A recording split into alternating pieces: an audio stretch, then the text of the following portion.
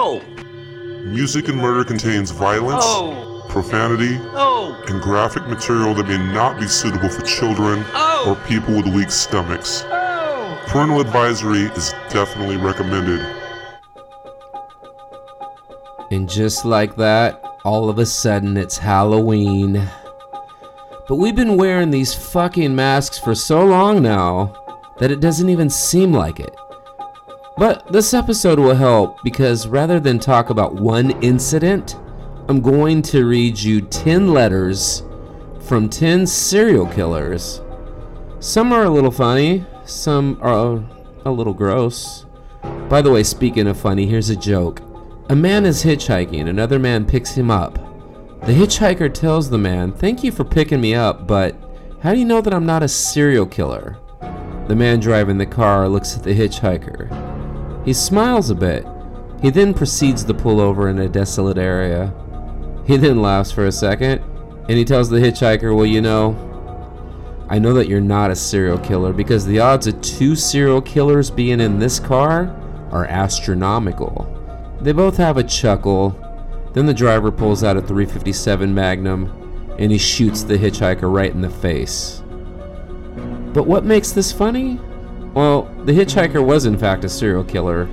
So, therefore, it is funny.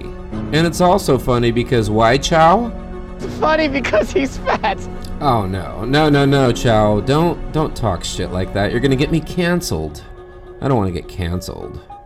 But I don't know. I mean, it does seem pretty lucrative these days to be canceled, right? So for Halloween, I'm either going to go as Joe Exotic or Morgan Wallen. I don't know. They kind of dress very much the same. Anyway, thank you in advance for hanging out with me tonight. This is episode number 8 of Music and Murder, and I'm calling it the Halloweeny episode. Episode.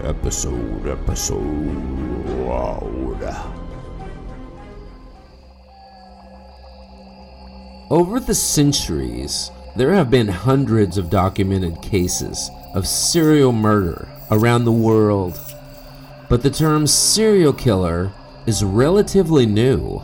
Up until the 1970s in the US, serial killers were generally called mass murderers by both the criminal justice system and the media. Today, however, we draw a very clear distinction between serial murder and mass murder. Unlike serial homicide, which is manifested in a number of separate events, mass murder is a one-time event that involves the killing of multiple people at one location. Now, a mass murder normally occurs when the perpetrator, who is often deeply troubled, suffers a psychotic break from reality and strikes out at his or her perceived tormentors in a blitz-like attack. Unlike serial killers, mass murderers are frequently, but not always, killed at the scene of the crime. Sometimes they are shot by law enforcement. Sometimes they are shot by themselves. So exactly why am I telling you all this shit? You're just like, give me some gore. Tell me some bad stories. Well, I'm telling you all this shit because I want you to know where the term serial killer actually came from. Now, as explained by Peter Vronsky in his 2004 book, Serial Killers, The Method and Madness of Monsters, which I've read, very good book, the term serial killer was likely coined by the late FBI agent and profiler Robert Ressler. According to the story, Ressler was lecturing at the British Police Academy in Brashmill. It's actually Bramshill, sorry. You know how I love the butcher words. And this is in England in 1974, where he heard the description of some crimes as occurring in series, including rapes, arsons, burglaries, robberies, and murders. Ressler said that the description reminded him of the movie industry term serial adventures, which referred to short episodic films featuring the likes of Batman, The Lone Ranger, shit like that.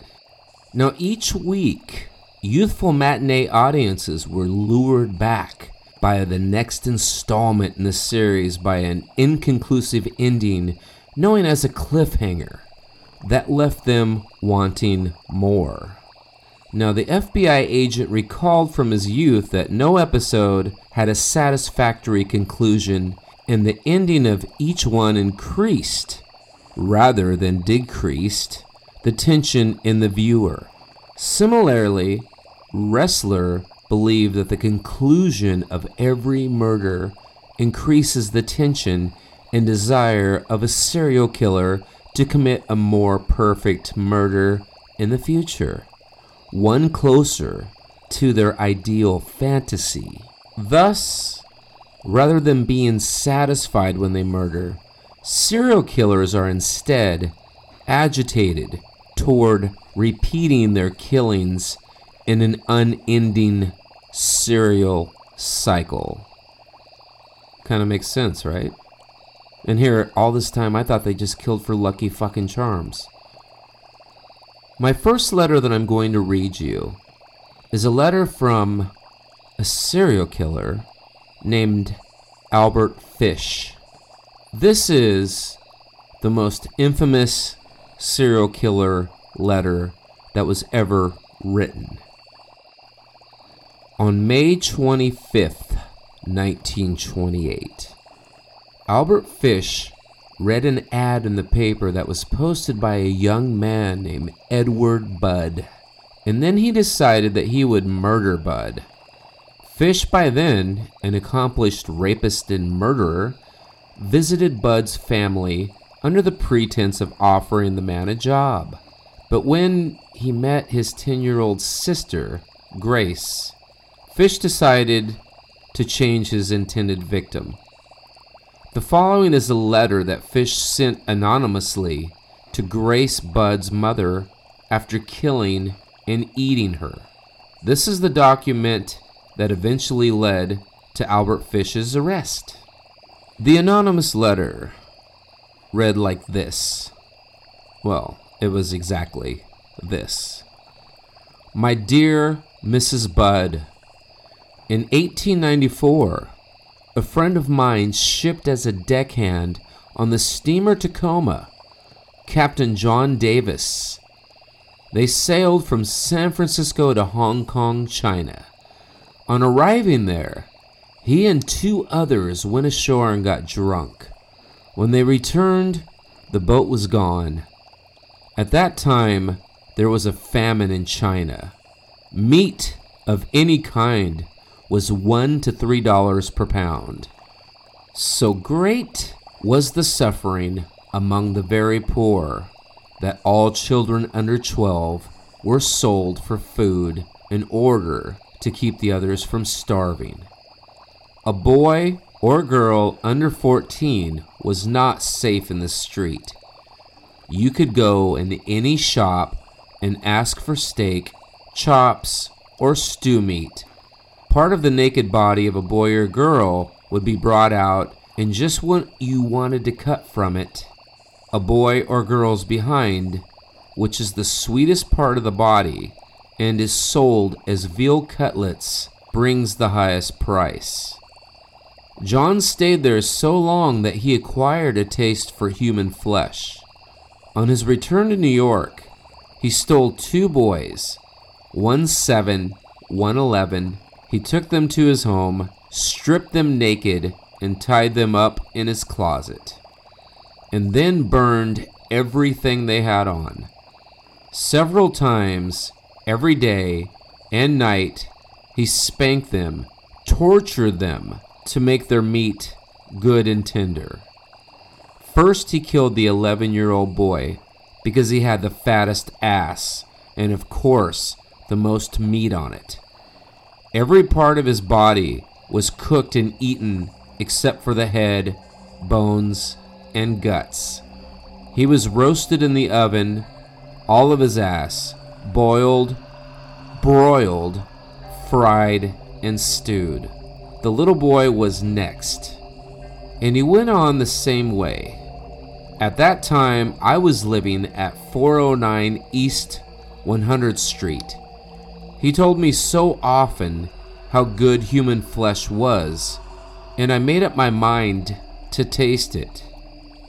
On June 3rd, 1928, I called on you at 406 West 15th Street and brought you pot cheese and strawberries. We had lunch. Grace sat on my lap and kissed me. I made up my mind to eat her. On the pretense of taking her to a party, you said yes, she could go. I took her to an empty house in Westchester I had already picked out. When we got there, I told her to remain outside. She picked wildflowers. I went upstairs and stripped off all my clothes. I knew if I did not, I would get her blood on them. When all was ready, I went to the window and I called her. Then I hid in the closet until she was in the room.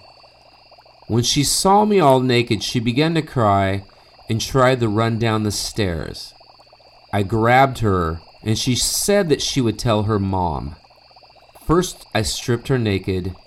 How she did kick, bite, and scratch. I choked her to death, then cut her into small pieces so I could take the meat to my room, cook, and eat it. How sweet and how tender her little ass was roasted in the oven. It took me 9 days to eat her entire body. I did not fuck her, though I could have if I wished. She died a virgin. Albert Fish wrote this to Grace Budd's mother after he ate her and, of course, killed her. If you don't know anything about Albert Fish, look him up. This guy had... I don't even know where to start. His stomach was full of needles because he would stick needles in his stomach. He was very much one of the most fucked up individuals that I've ever encountered. And you know me, I have encountered a lot of fucked up individuals. So, anyway, look him up.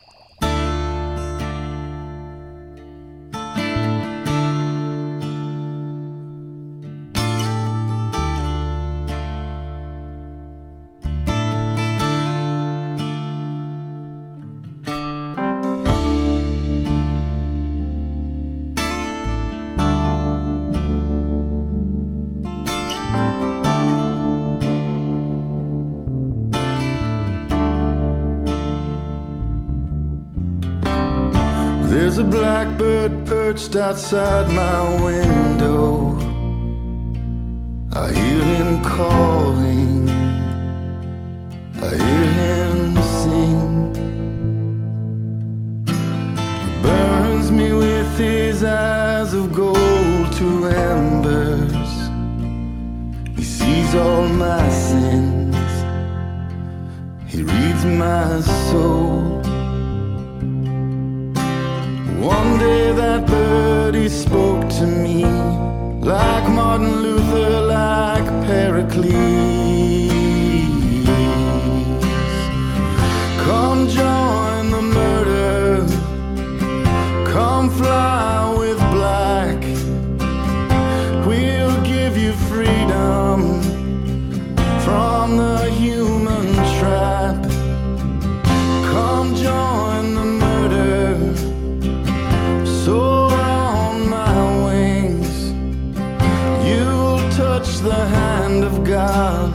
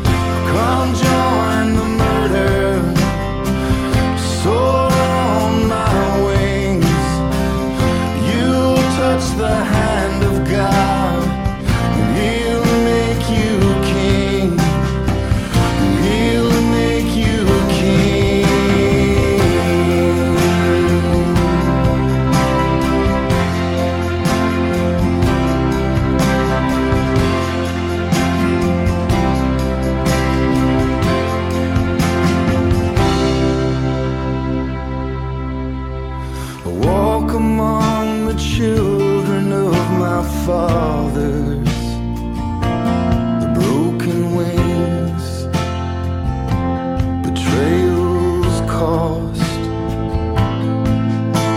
They call to me but never touch my heart now.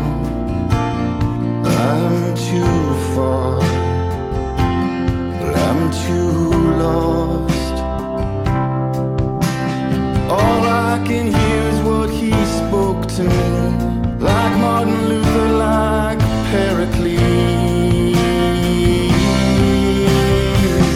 Come join the murder, come fly with black.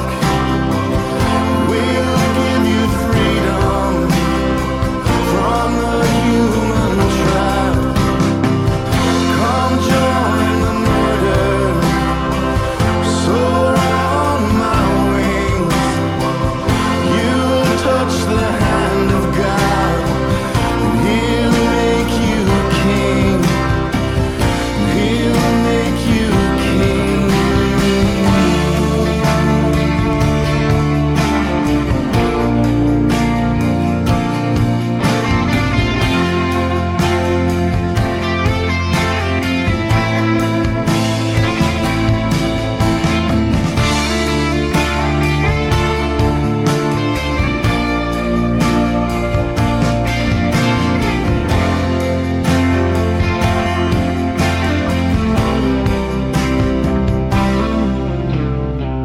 So now I curse that raven's fire.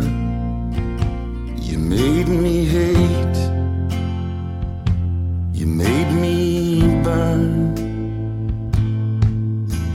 He laughed aloud as he flew from Eden.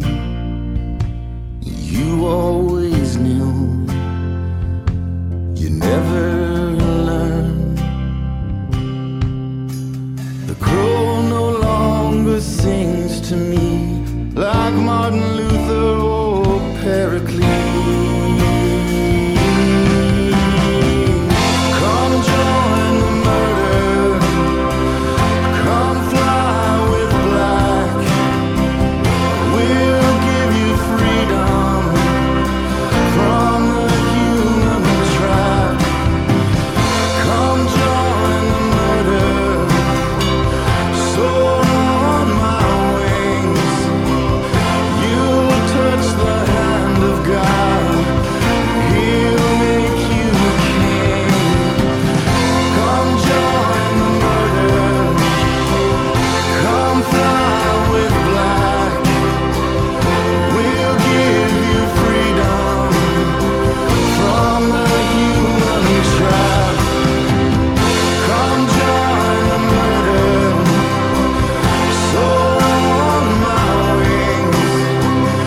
You'll touch the hand of God, He'll make you king. He'll make you king.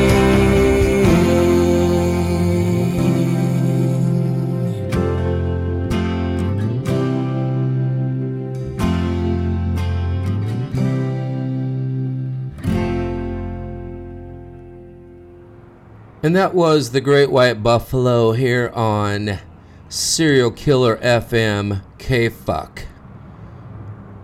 On to our next story. Donald Harvey. I don't know how many of you have heard of Donald Harvey. He was a former CPA in a hospital in Ohio and another hospital in Kentucky. Actually, I think he worked in a few different hospitals. During the 1970s and 1980s is when he basically did all his murdering. During this time, he killed an estimated 37 patients. That's right, 37. That's over double how many people Jeffrey Dahmer killed. And to add to that, not only is it 37 patients, that's 37 patients that are confirmed. The real victim count is believed to be much higher, as Harvey claimed that the figure was closer to 70. His killing spree began by accident after hooking up a patient to an empty oxygen tank, and then he just couldn't stop. He decided that this was something that he really liked to do: kill people. The cold-blooded killer never showed any remorse for his crimes. In one interview, he said, "Some of those patients might have lasted a few more hours or a few more days, but they were all gonna die. I know you think I played God, and I did." So I guess if you really buy into Donald Harvey's philosophy, for lack of a better word, might as well just kill anybody and everybody, because we're all gonna die anyway, right? In a chilling letter that he wrote behind bars, the serial killer joked, because he had a sense of humor. He said, or rather wrote, "Lord, grant me the serenity to accept the things I cannot change the things that I can, and the wisdom to hide the bodies of those people I had to kill because they pissed me off." So I found that a bit intriguing. It's a little different for serial killers to have a sense of humor like that. My next letter that I want to read a little excerpt from is from Dr. H.H. Holmes. And the fact that he was a doctor is still debatable, but he called himself a doctor. Now, Dr. H.H. Holmes, he was a twisted fucker, like really twisted. He built a murder castle. That's right, he built a murder castle in Chicago with the intention to kill as many victims as possible. The 100-room building, and I don't know how he got it to be an even 100, but the 100-room building had long, winding corridors that would disorient victims, literally give them vertigo. It also had trap doors, like you see in the movies. I don't know where they led to, but I guess it just kind of like dropped down to a bunch of alligators or some shit. I don't know. But it had trap doors, false walls, and gas chambers. That's right. Dr. H.H. Holmes was killing people via gas chamber before the United States really was killing other people with gas chambers. He kind of started the whole thing. Holmes then sold the cadavers to medical research institutions. Now, you do see this a lot even in this day and age. There was a case just a little while back, like 10, 15 years ago, where a guy was actually taking cadavers from funeral homes and selling the body parts.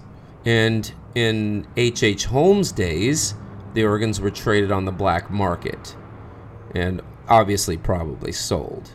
Now, on April 11th, 1896, he wrote a full letter of confession to the Philadelphia North American newspaper. He wrote, "I was born with the devil in me. I could not help the fact that I was a murderer, no more than a poet can help the inspiration to sing. I was born with the evil one standing as my sponsor beside the bed where I was ushered into the world, and he has been with me ever since." So basically what H.H. Holmes was saying is when he was born, the devil was right there, and the devil stayed with him, and he did the devil's bidding his whole entire life. I kind of believe this because if you know the story of Dr. H.H. Holmes and everything that he did and how many people he killed, which I'm not going to get into in this episode, but it's pretty twisted, and he killed a lot of people. Now, after writing this letter to the Philadelphia North American newspaper, 1 month later, he was hanged. He was hanged high, and he died immediately. The prison that he was hanged at was called the Moyamensing prison. So, It's Moyamensing. I don't know how to pronounce that. I'm not going to even try again. But that's what happened to H.H. Holmes. He was hung. The next lovely person that I want to talk about is Gary Ridgway, also known as the Green River Killer. He had a body count of 48 people. And if you read anything, it'll say 48 sex workers. Sex workers are people. So I don't know why we have to judge them and call them sex workers. But he confessed to murdering 48 people in the state of Washington. And the time span was during the 1980s and 1990s. Ridgway said, "I picked prostitutes because I thought I could kill as many of them as I wanted without getting caught." And there is some factual proof to back that up. If any of you are familiar with the Willie Picton case in Canada, his body count was very, very similar. I think it was only one off. I think he killed one more person or one less person than Gary Ridgway. But he also targeted sex workers. And sex workers, one thing about them, they don't have a very good family foundation usually, like 99.999% of the time. So if they end up missing, nobody really calls, and it's really sad. But anybody that's getting into the sex trade world, sex trade lifestyle, they know this. By the way, if you hear some shit in the background, I'm in my garage and the neighbors are having a huge party. So I don't get the luxury of having a studio and having a team write everything for me and do all the editing. I do everything myself. So if you hear some noises in the background, my apologies for not being rich enough to have a studio and all that shit. So now in 1984, Gary Ridgway wrote a letter about the murders titled "What You Need to Know About the Green River Man." The Green River Man is what Gary Ridgway called himself, although I wouldn't really call him a man. He was a piece of shit coward, and he basically killed people that were helpless because he was a punk bitch coward. But he sent this letter, "What You Need to Know About the Green River Man," to the Seattle Post Intelligencer. That's right.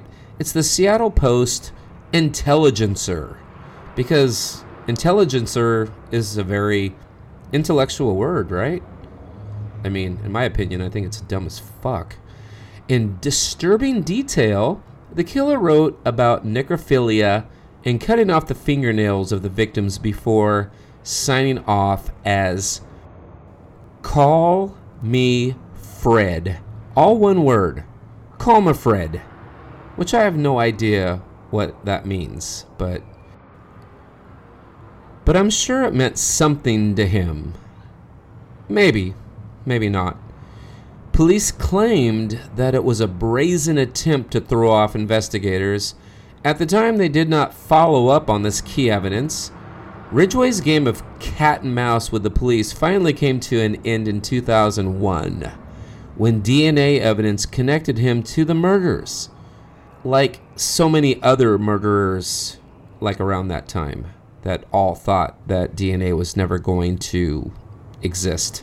He was spared the death penalty as part of a plea bargain where he disclosed the locations of the missing bodies. His plea bargain raised his murder convictions to 49, which I believe was Willie Picton's number 2. I would have to look that up, and I'm not going to take the time to do that, but I think that they are pretty much even on how many people they killed. And in this case, it was prostitutes. But unlike Willie Picton, Gary Ridgway is actually pretty intelligent, and he intrigues me because he was able to really have this ruse and this double life going for a very long time. He was married and had a very normal life. Willie Picton was a dirty, disgusting piece of fuck. So, I mean, not that Gary Ridgway wasn't a piece of fuck, but there is a difference in their lifestyles and what they portrayed to be in the public eye. Okay, so moving on. We're moving on to the Moors murderers, Ian Brady and Myra Hindley. They killed 5 children between 10 and 17 years old in the early 1960s, which was very uncommon for child murdering back in the 1960s. Very uncommon. 3 graves were discovered on the Saddleworth Moor in Manchester. And for anybody that doesn't know, Manchester is in England. But the killers never revealed the final resting place for the other victims. Hindley claimed that she was under Brady's spell and that she took part in the crimes against her will. Kind of like Karla Homolka, if you know who that is, from the Ken and Barbie killers. However, Ian, he tells a different story.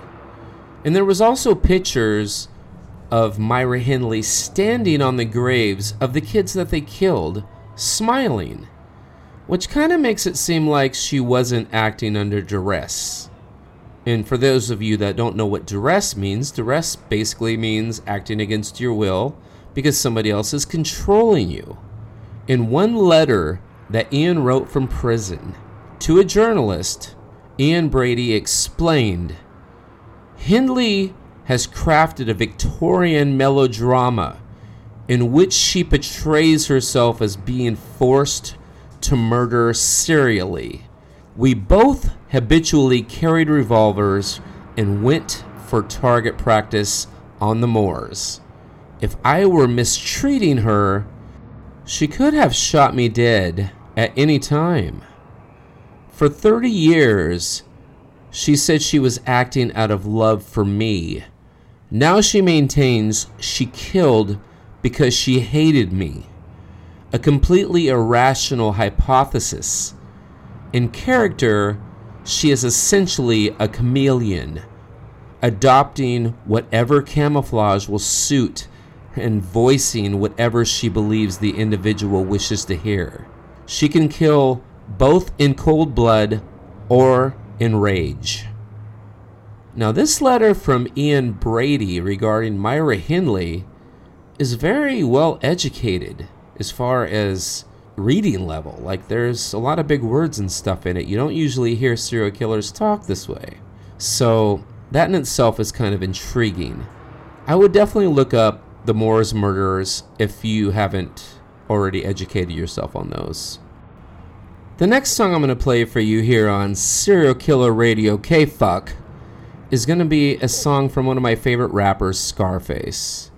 This is a song called Born Killer. And by the way, I've been getting a lot of emails about people saying I'm not playing enough rap music. And I love rap music. I listen to more rap music than I listen to country music, even though I'm a country singer. But the fact is, a lot of good rap artists have not been sending me stuff to play. A lot of the rap that I've been getting has been very, very bad. And I don't want to put you through having to listen to stuff that's not good. So if you are a rapper and you have some good stuff, please send it to me at murdercast@mail.com. Not Gmail, at mail.com. Or follow me on Instagram at music_murder_podcast. That is music_murder_podcast. And send me a link, and if I like it, I will message you back and tell you to send me an MP3. It's that simple, and I would love to play your stuff on here. That's what this show is about, is promoting music while intertwining with nice stories of murderers. Not that they're nice. If you're listening to this, obviously you are intrigued by it like I am. So anyway, without further ado, this is Scarface, Born Killer. We will be right back with more stories. Ories. I'm a born killer. You're face to face with Scarface. You're trying to isolate, but that's a motherfucking waste. You fools fucked up, G. And your mama should've warned you about a nigga like me. Cause I don't weep and I don't sleep. Say that motherfucking black, cause talk is cheap. Since you got beef, Let's take it to the streets and I'ma bring it to your ass, G. I'm coming from the heart, son, and I don't take no shit. But I'm about to start something. Now which one of you hoes wanna jump? If you got static, then get it off your chest, punk. Cause I ain't born none. If you're feeling lucky, then go ahead and get you some. I ain't with this fuck shit. If you ain't in trick, then get your ass in your truck, bitch. Cause I'm about to square it off. Hit your ass in the chest with the tech and try to tear it off. Ship you back to mommy into plastic. And had a bitch shot hunting for a casket. I'm on the for real till my Miller. I'm a born killer. Killer. Killer. Don't fuck with me. Killer. Don't fuck with me. My mama did her part, but it ain't her fault that I was born without a heart. In other words, I'm heartless, dude. I don't love me, how the fuck I'ma love you? That's right, you guessed it. I'm legally insane, mark manic, depressive. I'm taking all types of medication to keep me out the mood of premeditating. Yo, the longer I'm alone, it's worse. I'm having thoughts of killing me, but I'm killing you first. My psychiatrist talks, but I don't listen. The victim of society, fucked by the system. My whole life's been a seesaw. I'm up one day, down and out on tomorrow. Right now I'm even more upset. Some shit done happened to me that I don't think I'd ever forget. You think I let it die, but I ain't. It ain't cause I don't want to, it's because I can't. I'ma get you, but I ain't going into it. Cause ain't nothing to it but to do it. See, it ain't no sweat to me. Cause in the first place you fucked up the minute that you stepped to me. I'm not your average dealer. I'm a born killer. I'm a born killer. Don't fuck with me. Don't fuck with me. Now I'm living where I can cause I'm homeless. Can't make important calls cause I'm phoneless. I ain't Nate and I'm starving, dude. I can't go to mama's house cause mama's starving too. Better grab that 12 gauge. Cause that's the only way a nigga's gonna get paid. I'm on my way to my old bank. They know me real good and they don't think that I'd gank. Had my gun in my trench coat. Then get your ass on the floor and don't think about pushing that panic switch. I'm getting paid and you're getting killed, bitch. Take notes to the message I gave you. You're dying, ho, and can't nothing save you. I'm doing bad, so I'm going bad. And you never expected that from Brad. But it's a lot of things pressing me. And I ain't that nigga to let a mortician be dressing me. So I'm coming out winning. 100,000 in the case, now I'm coming out grinning. But the shit didn't flow smooth. The security guard had to run and pull a whole move. He reached for his pistol, the 10 gauge went. You should've heard that motherfucker whistle. Hit him in his chest. Now which one of you motherfuckers in here wanna die next? Nobody made a move. And I got away smooth. And that's how it is, nigga. I spared a couple of lives, but I'm still a born killer.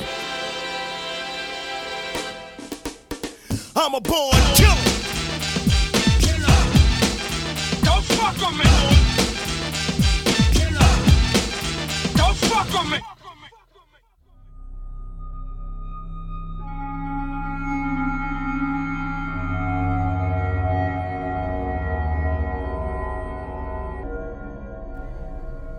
Welcome back. Music and Murder Halloween episode number 8. Not that it's Halloween episode number 8. It's episode number 8, the Halloween episode. That would be a little more accurate. And you could hear people screaming in the background because my neighbors are partying their balls off. Once I finish this episode, I might go party mine off. I don't know yet. Anyway, okay, so the Axeman, which is my next story, is from New Orleans. He is I shouldn't even be calling him a him, because it could have been a woman for all we know. Lizzie Borden was a woman that killed everybody with an axe. But the Axeman of New Orleans is an unidentified serial killer who butchered 6 victims and injured 12 others in 1918 and 1919. A letter believed to be from this killer was published in newspapers and claimed that he would spare anyone who was playing jazz music. That's right, jazz music could save your life back then in New Orleans. Now, dated March 13th, 1919, this anonymous killer wrote, "Hello, I am the Axeman, the neighborhood anonymous killer."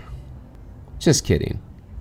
He wrote, "I am very fond of jazz music, and I swear by all the devils in the nether regions that every person shall be spared in whose home a jazz band is in full swing at the time I have just mentioned.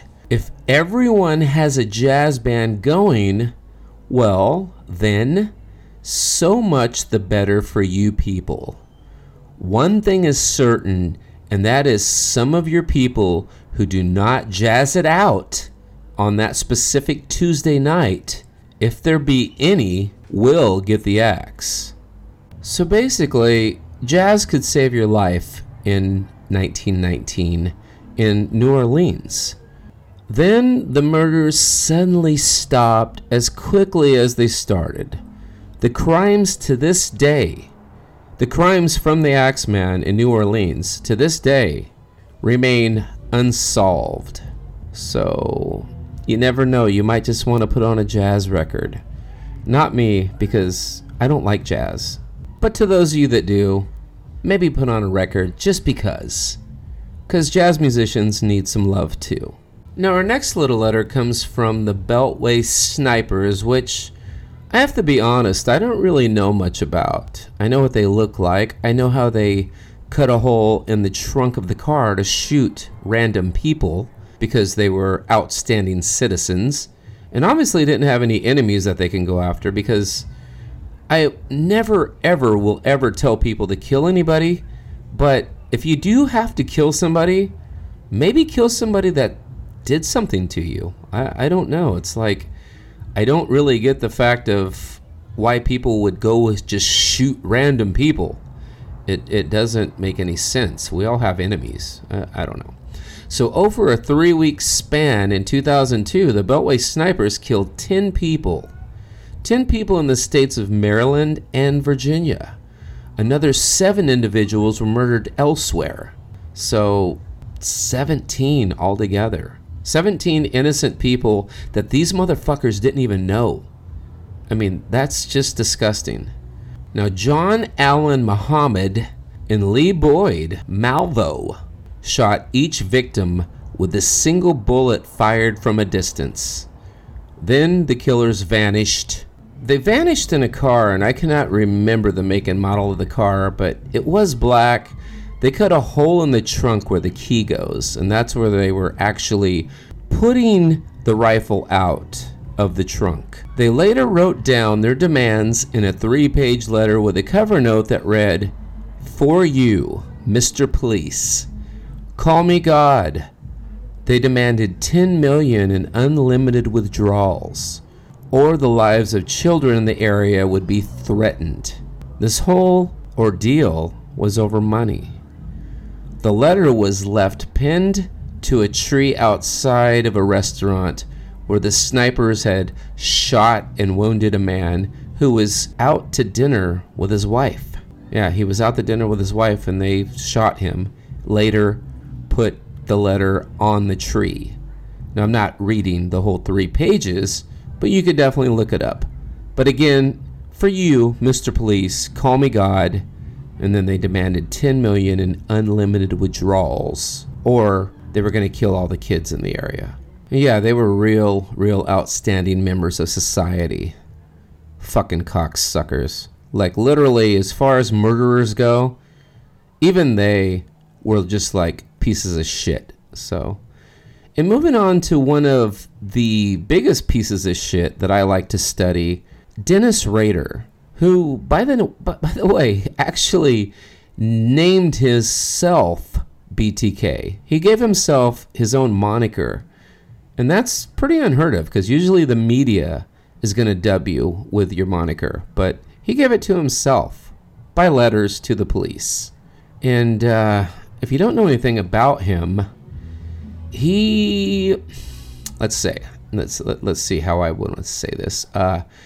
After his chilling murder method of bind, torture, kill between 1974 and 1991, Rader killed 10 people in Sedgwick County, Kansas. And it might be Sedgwick. It's either Sedgwick or Sedgwick County, Kansas, with gaps in between to dedicate more of his time to being a family man. So he took a lot of cooling off periods in between murders, but he also, during that period, was taking pictures of himself hanging from trees in women's lingerie with makeup on. He also dug holes in the ground, laid it like he was dead, took pictures like that, jerked off in panties, and just choked himself, did all kinds of really, really bizarre, crazy stuff. And I use the word crazy very seldom. Dennis Rader was fucking crazy. Rader believed that he could outwit the police, so he sent them taunting letters. And he did this in a way to where he really wrote poorly, like completely like he actually had no education, because he was smarter than the police in his own mind, and he thought that that would throw them off, because in his mind he was very intellectual and very educated, even though he wasn't. He was a dumb fuck, and he didn't have any college degrees, he didn't have anything like that, but in his own mind he was smarter than everybody.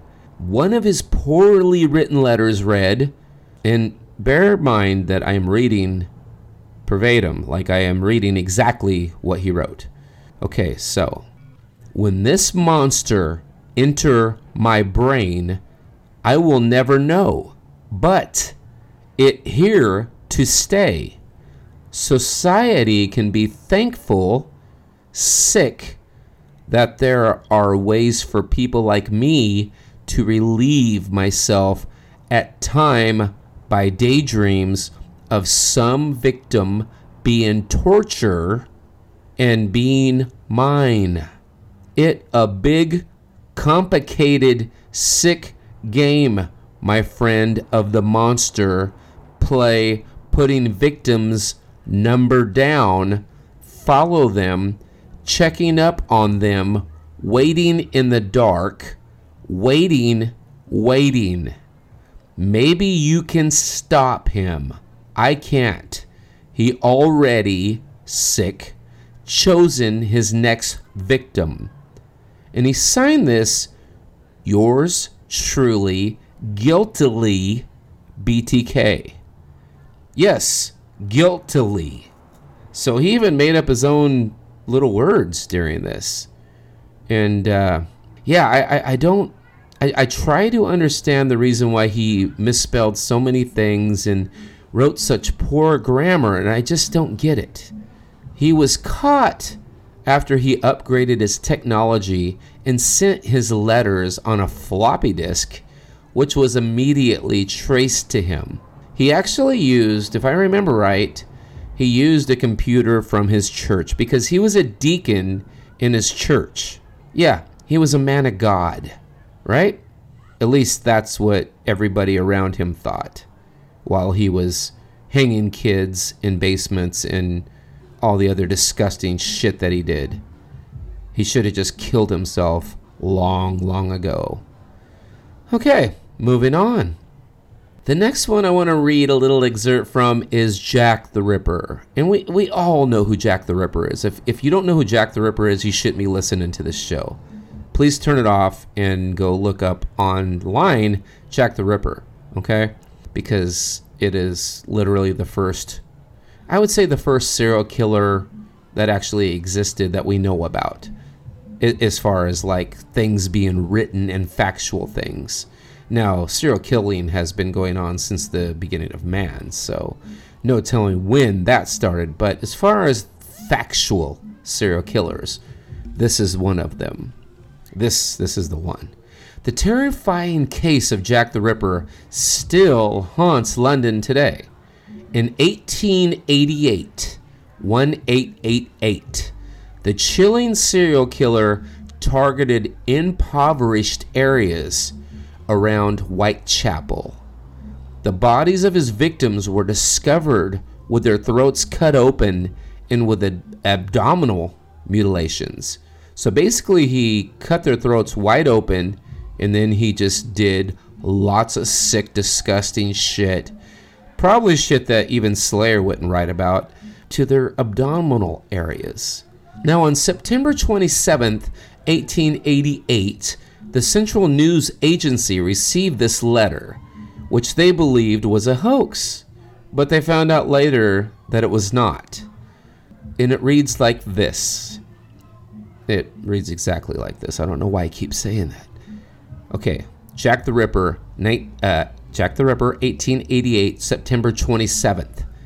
The next job I do, I shall clip the lady's ears off and send to the police officers just for jolly. Wouldn't you? Keep this letter back till I do a bit more work, then give it out straight. My knife is so nice and sharp, I want to get to work right away if I get a chance. Good luck. Yours truly, Jack the Ripper. Now, Jack the Ripper did not come up with his own moniker. I guess it would be, who did he send it to? The Central News Agency. I'm assuming that that's who actually dubbed him as Jack the Ripper, because he did not start calling himself that.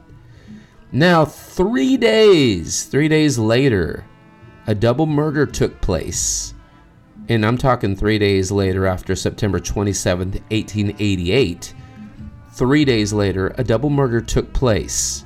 True to his word, the Ripper cut a portion of the earlobe off of his victims and sent it to the police. The case, to this day, has never been solved. Although lots of people claim to be related to Jack the Ripper, most of it is bullshit, because it has to be, because if you have 10 to 15 people saying, I know who Jack the Ripper was, literally 14 out of the 15 are full of shit, and possibly all 15 are full of shit. There is one guy, and I cannot remember his name, but there is one guy that he thinks it was his great-grandfather, and he has a lot of evidence, and it could be him, but I don't know, and it's not factual, so I'm not going to say it's factual. So my last little love letter about all this great stuff is the Zodiac Killer. Now, most of us know the Zodiac Killer because there was also a movie made about the Zodiac Killer, and if you're from California, where these murders were taking place, you should probably know a lot about the Zodiac Killer. In the late 1960s, the Zodiac Killer targeted 4 men and 3 women between the ages of 16 and 29 in Benicia Vallejo, Lake Berryessa in San Francisco. I'm going to say that twice. 5 victims were killed during his reign of terror. He sent several letters, including 4 cryptograms, to the local Bay Area press. It's believed that his true identity will be revealed if the ciphers can be decoded. Only one of the ciphers or ciphers have ever been solved. Schoolteacher Donald Hardin and his wife Betty cracked the code, which reads, I like killing people because it is so much fun. It is more fun than killing wild game in the forest because man is the most dangerous animal of all. To kill something gives me the most thrilling experience. It is even better than getting your rocks off with a girl. The best part of it is that when I die, I will be reborn in paradise, and all they have that I have killed will become my slaves. I will not give you my name because you will try to slow down or stop my collection of slaves for my afterlife. And then it just has a bunch of stupid letters that mean absolutely nothing. Now, this is still unsolved to this day. If you've seen the movie, you know that. And he did wear a mask. It was creepy, and the dude was definitely creepy. Now, thinking that everybody you kill is going to be your slaves in afterlife make me think that there's going to be a lot of people out there with a lot of slaves. But unfortunately for him, I think that's all bullshit. I don't think that if you kill somebody, they become your slave in an afterlife. In fact, it could be quite the opposite. You could have quite a bad afterlife for killing people. Whether there's a God or not, it still may be a little strainful. Who the fuck knows? Alright, so that's it. I hope you guys have a beautiful Halloween. I just threw this out there because it was Halloween. I figured I needed to do something. Now, the next episode will be coming out very soon, and it will be very different from this. We will have lots of Tiger King. We will have discussions. We will have all kinds of stuff. And it is about Dimebag Darrell. So, I probably shouldn't have told you that. Don't Google anything. Wait for me to tell you, because half the stuff out there, like with most of these stories, is bullshit. Anyway, till next time, please follow my Instagram. I will follow you back. music_murder_podcast, or email me at murdercast@mail.com. I'm going to end this show with a song that I just recorded at a studio called Rabbit Hole Studios in Fresno. And I just needed to get in the studio to do something. And it's a little different, a little more bluegrassy than what I usually do. But take a listen to it. Feel free to mail me and tell me how bad it sucks. I can take it. It's totally good. I really appreciate you hanging out with me. I really hope that you are all having a beautiful Halloween. It is now 10:50 p.m.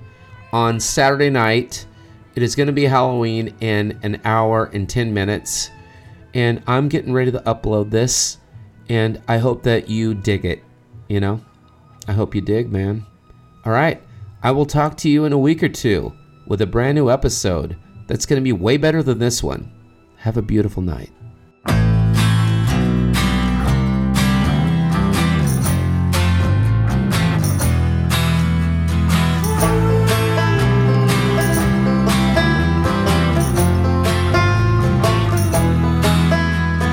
How much shine can the moonshine shine if the shiner shine the moon? And how much time can I rewind if I stay drunk till noon? Take me down to a moonlit town where the blood runs cold. And take me down to dance around before I get old. Because sunshine is overrated and complicated. Sunshine lies in you, but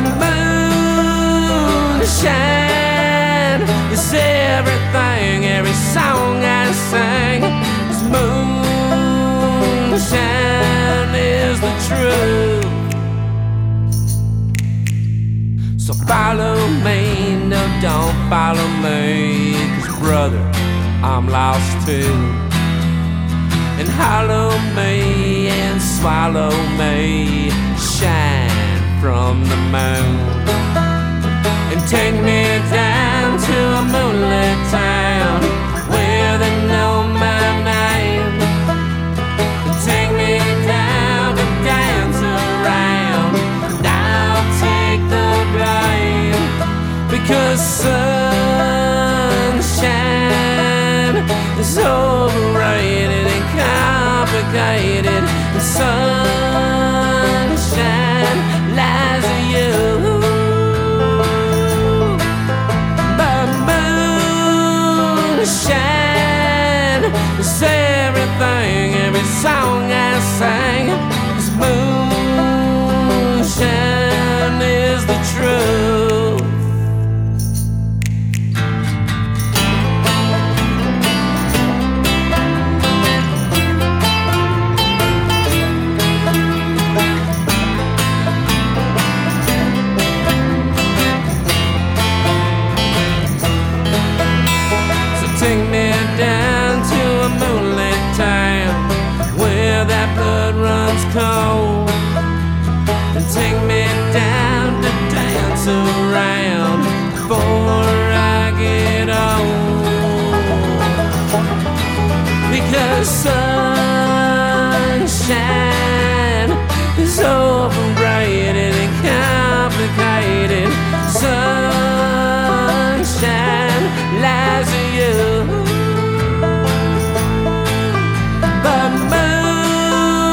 It's everything, every song I sing.